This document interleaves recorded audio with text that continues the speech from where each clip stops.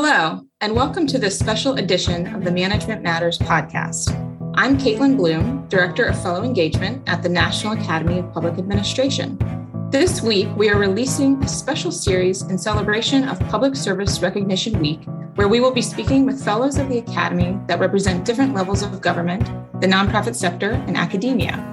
We are excited to hear about their journey to public service, their lessons learned and best practices, and their advice for future leaders. On this episode, I'm speaking with John Hicks, the State Budget Director for the Commonwealth of Kentucky and an Academy Fellow. John, thank you for joining and welcome. Thank you, Caitlin. Glad to be here with you. So given that it is Public Service Recognition Week, John, I'd like to know what brought you into a career in public service?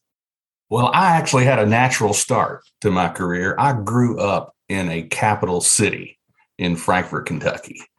And so it's one of the smallest capital cities in the country, right? So very dominated by Kentucky state government as a major employer, and neighbors and friends, often, work in the government. My father actually managed the health insurance contract for all state employees with Blue Cross and Blue Shield. So I had a large family. My mom would kick some of us out in the summer and make us go with dad to work. He would visit all the various departments and agencies, as a part of what he was doing. So I became really aware of kind of how it was organized, what went on at a very young age. So that was kind of a grounding in there. And then when I went to college, I was a political science major with a business minor.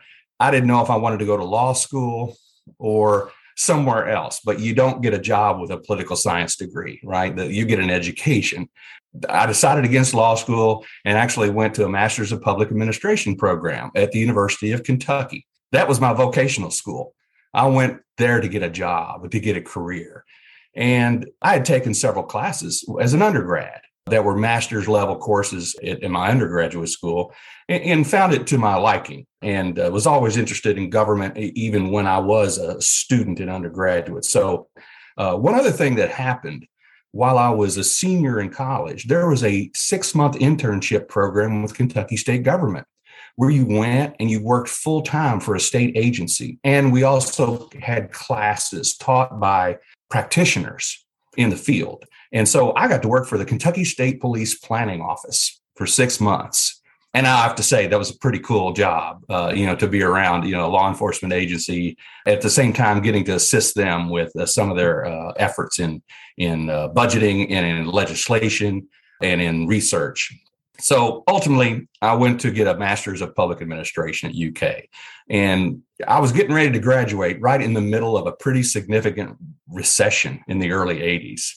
But I was fortunate and got an internship with the state budget office doing their very first capital plan. That actually turned into a full-time job.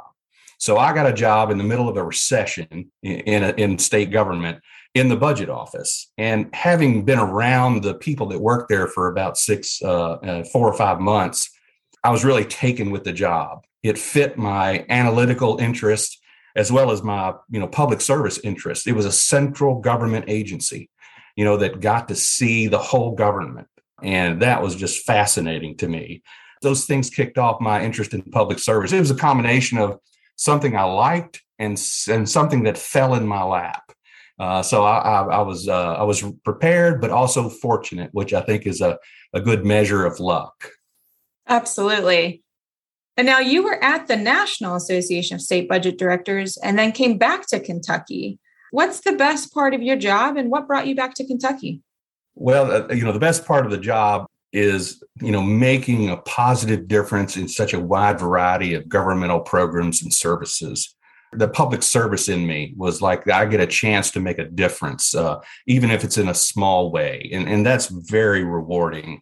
I had a long career in Kentucky state government. When the opening at the National Association of State Budget Officers, the executive director, went to the National Governors Association. So my wife and our children were grown. She was willing to take an adventure. And so we moved to DC for 4 years and got to lead that nonprofit among my peers, all these state budget directors and their staffs across the 50 states and the territories. And that was great. I went from 1,000 miles an hour every day to 100 miles an hour where you could stop, think, prepare, what can we do for the field? How can we help our membership? What's going on that we can share with one another? And it was really a wonderful way for me to, at the time, I thought that was going to cap my career. I loved working with that organization and what they do. Then an election happened in Kentucky for governor. And I had worked for 7 governors prior to that in my career. And the son of a former governor won. And so, I decided I wanted to come back and help out.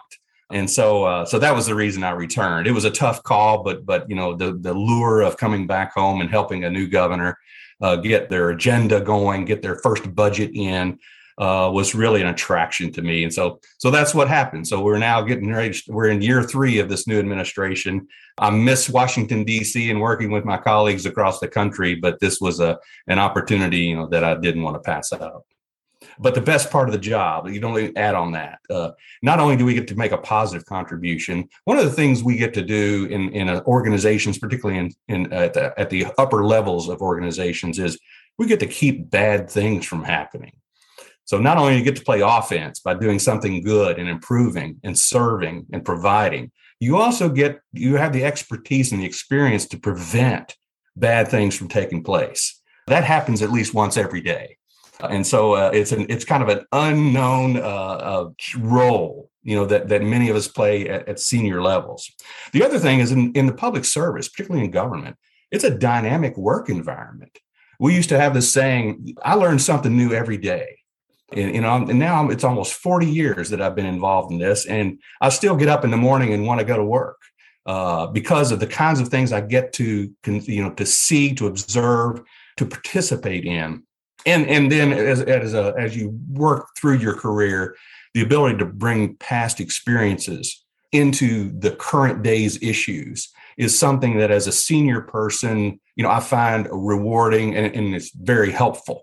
You get to bring the wisdom of experience to current problems. While there are new problems, there are a lot of same old problems that occur, in government and in large organizations. And so there are a lot to part. And then the people, as we're celebrating Public Service Week, Recognition Week, there are a lot of people in government who are there for all the right reasons, who want to contribute, who want a good career, who want a good job, but also who want to do things well. And that kind of spirit kind of inhabits, a lot of the work environments, in governmental service. And I can't answer this question without touching on, the kinds of people we get the opportunity to work with. So given that you've been in the field for 40 years at the state level, how have you seen the field evolve? Having the opportunity to be I'll say a student first of public finance. One of the emphasis in my master's program years ago was in public sector finance. And so in the world of budgeting, I've been lucky to have been a part and observed of some significant changes in state government budgeting practices. Among the best practices that states have really moved into in that period of time was having reserves, financial reserves. We call them rainy day funds. Those were not common, until the early and mid 80s, if not later into the 90s. But they became a really important element of your financial stability and your resilience and ability for a government to provide its services, even through the ups and downs of recessions and recoveries. Another area was in budgeting, structural balance is a term we use, which is to ensure that your recurring resources and your recurring revenues match up fairly well so that you're not setting yourself up for a tough situation should the downturn in the economy occur. And it's a really important thing. It's tough to maybe sometimes persuade political decision makers, that the decisions they're making now, which is they're sometimes looking at the next election, understandably, really have to wear well as you move forward in the future. So that has been a best practice that I've gotten to participate in and seen my peers across the country pay more and more attention to. Another is debt capacity. States issue bonds, for capital purposes primarily. And it's another area in which you watch closely. What is your capacity to issue debt? What is your tolerance for the level of debt? How much of those fixed costs are you willing to kind of put into your financial plans for the next 20 years? what are the right things to do when financing long-term for governmental services and facilities and buildings and IT systems, et cetera. So those are several areas that I've seen in state budgeting, that have taken place and have kind of melded into the standard operating procedures of many states. And in fact, now entities like the rating agencies, Moody's, S&P, Fitch, they've started paying attention to those elements as well.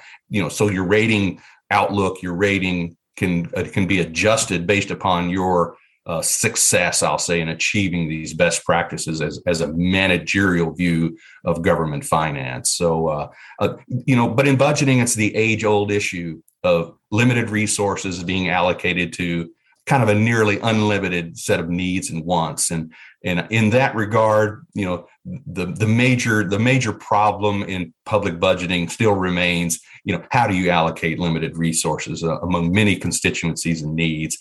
But with working with elected officials who make those decisions, governors, state legislatures, it's a fun process, right? Because there's so many decisions, so many options and alternatives, and bringing to bear the persuasive case, on what you want to do differently, is really needs to be supported by, long-term civil service experienced people who develop the fact base, the evidence and the research that helps support those decisions. Absolutely. And I would encourage our listeners to listen to your podcast, which will link to this one, to learn more about state budgeting, as you talked more in detail about that with our President and CEO, Terry Gerton. My last and final question for you is, what advice would you give future public servants if they wanted a career in state government? My first piece of advice is state governments are often one of the largest organizations in a state, public or private. And so there's a lot of opportunity so the hard part is getting in. So that front door, getting that first job. But then there's so many opportunities to be able to move throughout your career among that single but large organization. So my advice for people is, when you get into a position, become a subject matter expert. Make yourself invaluable. I mean, there's no small process in a governmental agency in which you cannot become, the go-to person, the individual who understands it inside and out and understand how it relates to the larger processes or programs you're working in.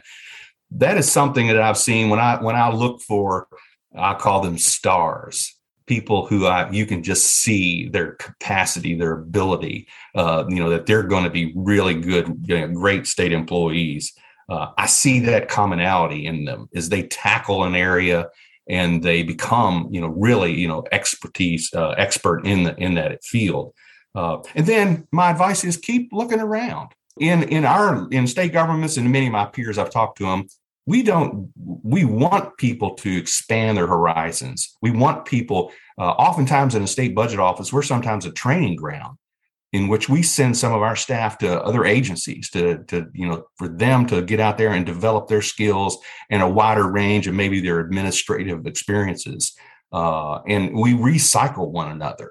And so look for opportunities. What do you like once you've gotten into a job? What do you want to pursue? What's a public policy area that may be your passion? Because state governments do an awful lot, from education, criminal justice, transportation. We're the leading level of government in all three of those areas in the United States. And so there's lots of opportunities out there. So that's my advice, Caitlin, to people, is to come in with a spirit of wanting to learn and mastering your subject area, and keep your eyes open. You may think you're in a great spot, but there may be a greater spot elsewhere in the government for you. John, I want to thank you for sharing your journey with us, some insights on how the field of state budgeting has evolved, and practical advice for future public servants. Stay tuned for our next episode in this special series of Management Matters, celebrating Public Service Recognition Week.